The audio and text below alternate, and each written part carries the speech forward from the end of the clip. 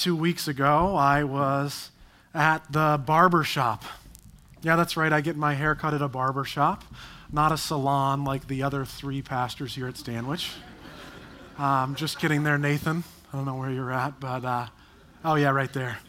That beautiful hair.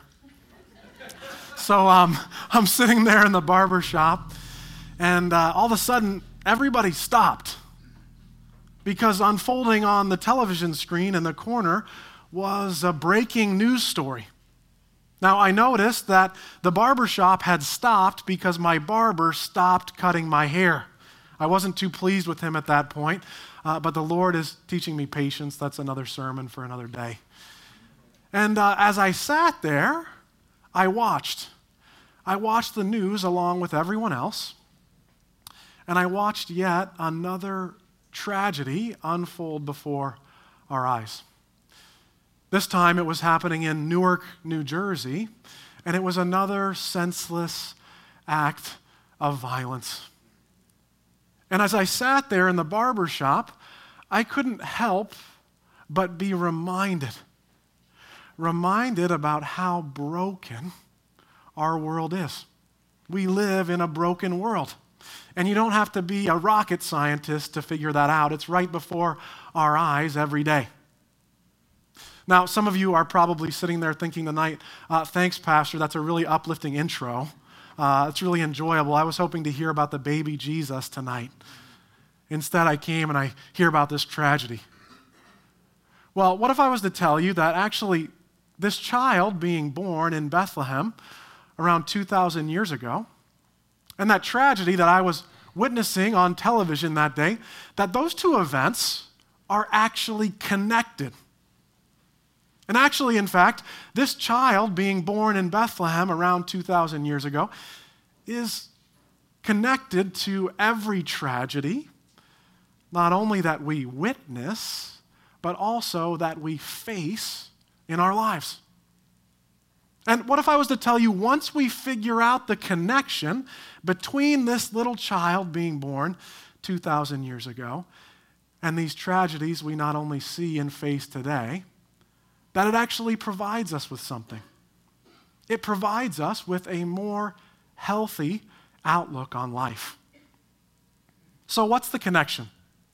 What's the connection between this baby, almost 2,000 years ago, being born in ancient Palestine, and these tragedies we see almost daily?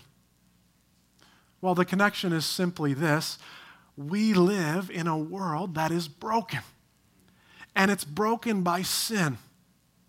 But specifically, it's broken by sinful people who are filled with sin.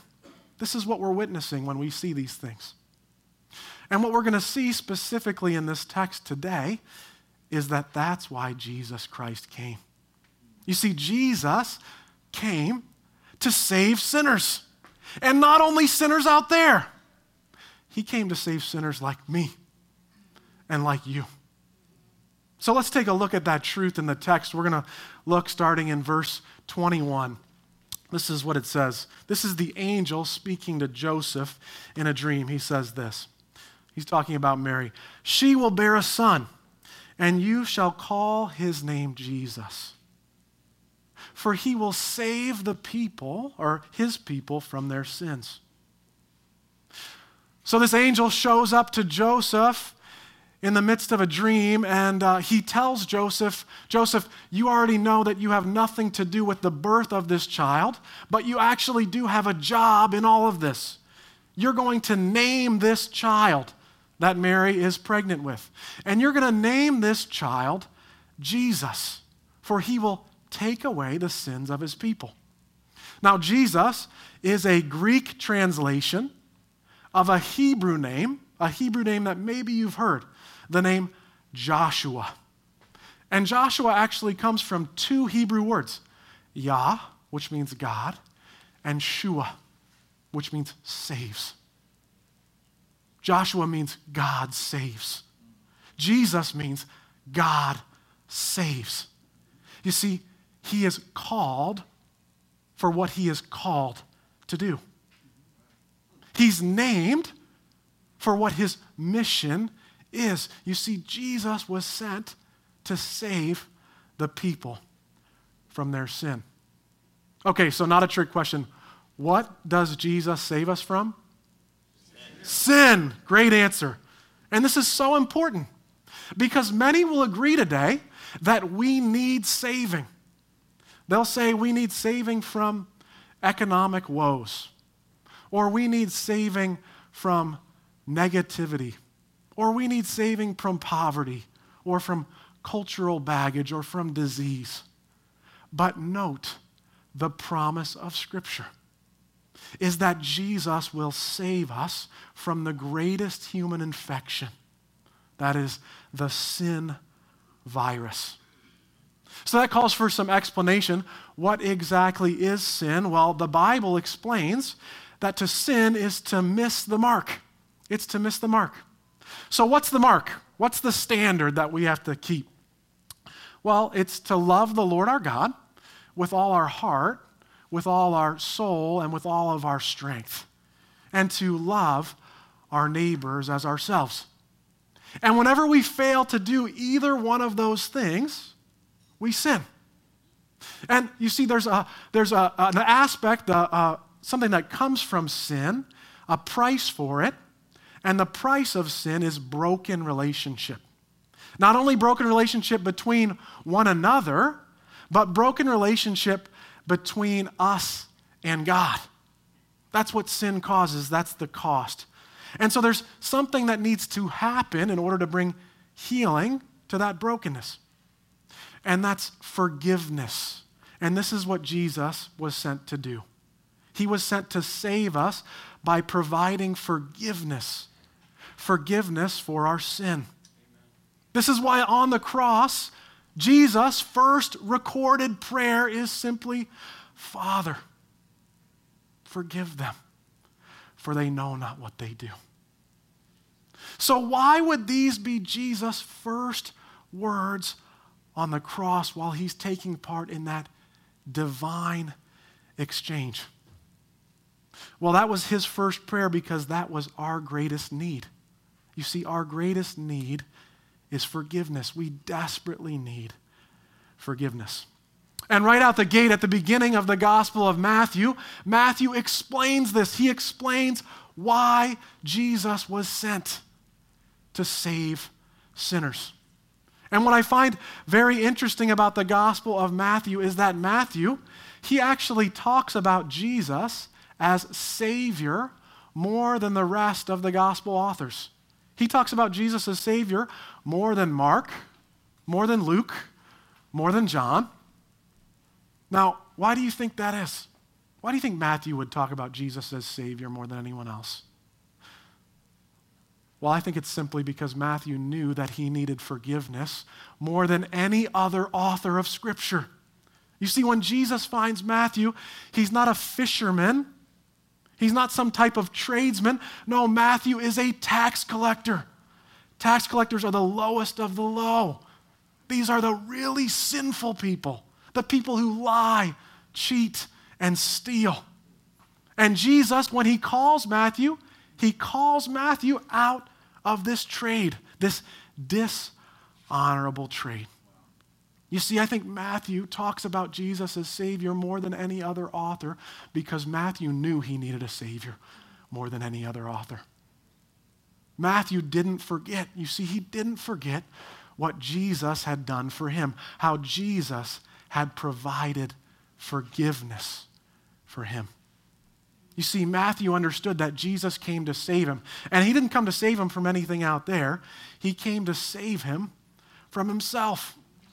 And in the same way, that's what Jesus does for us. My friends, he didn't come to save us from anything out there. He didn't come to save us from the radical left or the radical right.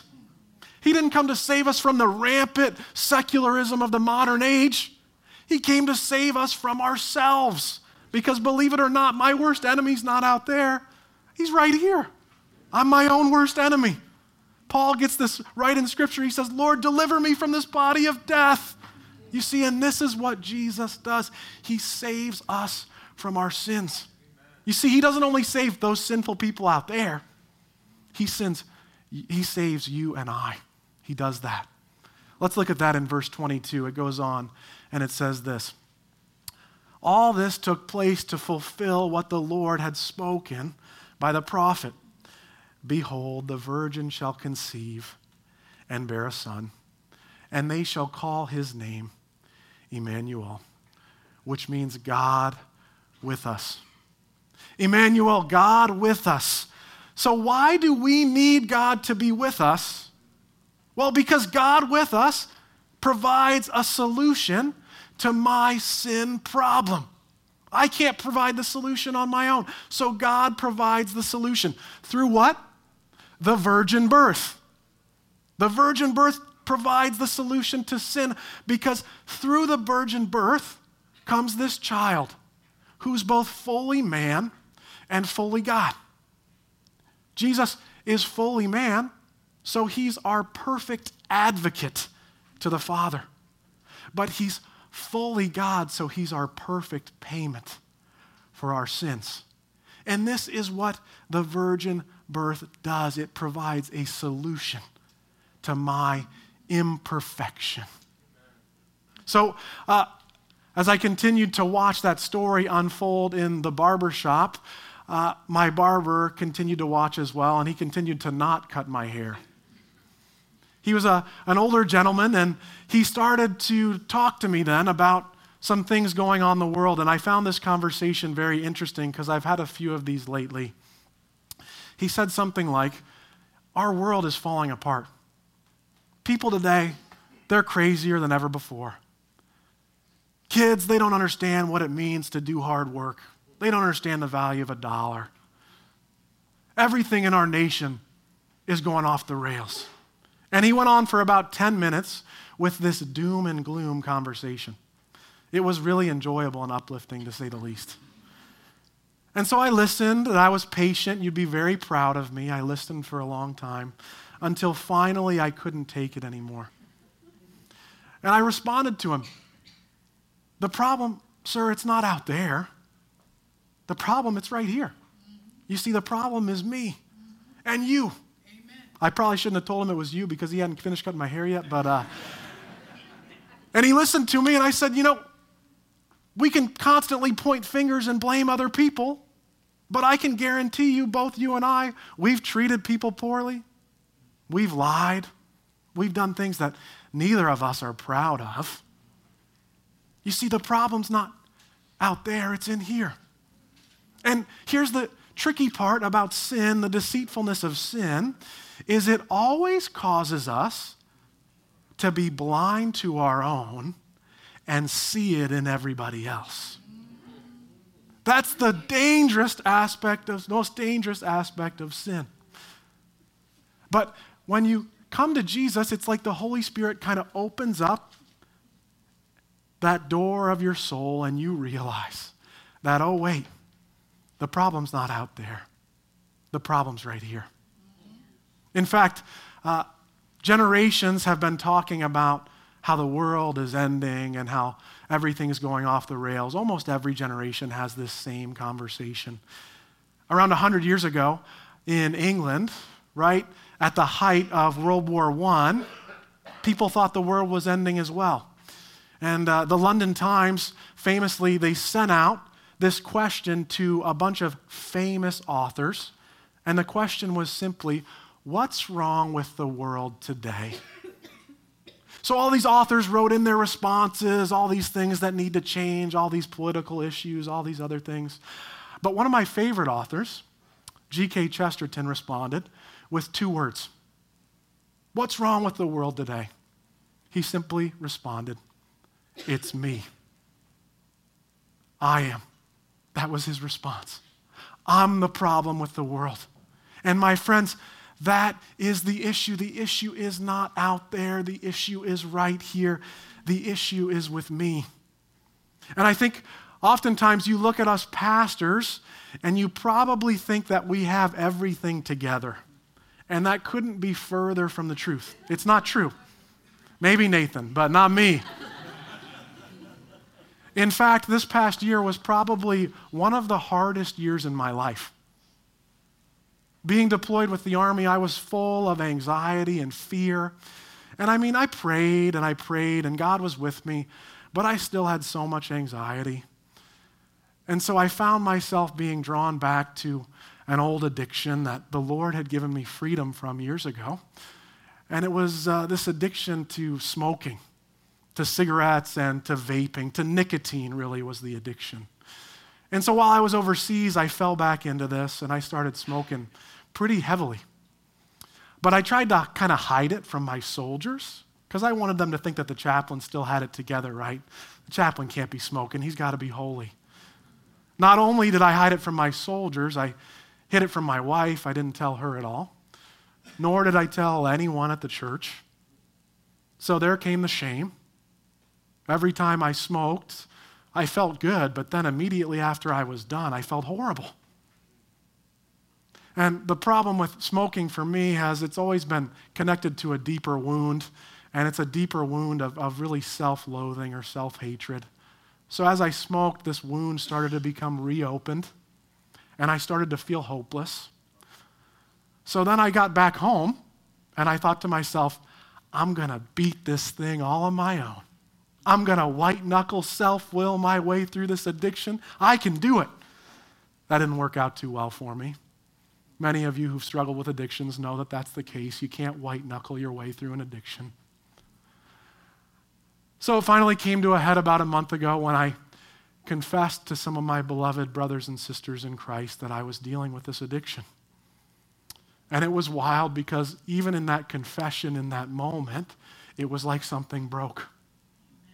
It was like the control and the power was gone. Amen. Then I prayed with a brother of mine, and I heard from the Lord for the first time in months. And he simply said this, David, you are my delight. You are my delight. And now what I've come to realize is even when I was in the height of my addiction, I was still his delight. He was delighting in me even when I was not delighting in him. And some of you need to hear that tonight. You're struggling tonight. Just know this, that the Father looks down on you and he delights in you. He loves you. He does. No matter what you've done or what you haven't done, he's with you and he loves you. Now, I'm not going to lie to you and tell you I've been given complete freedom from this addiction. I still have cravings. I still want to go back. But the Lord is with me in the midst of my struggle. He is. And he's with you in the midst of your struggle as well. And the reason I'm telling you all this is because, my friends, my problem's not out there. It's not out there. And every time I try to say that it is, it's because I'm denying something going on in here.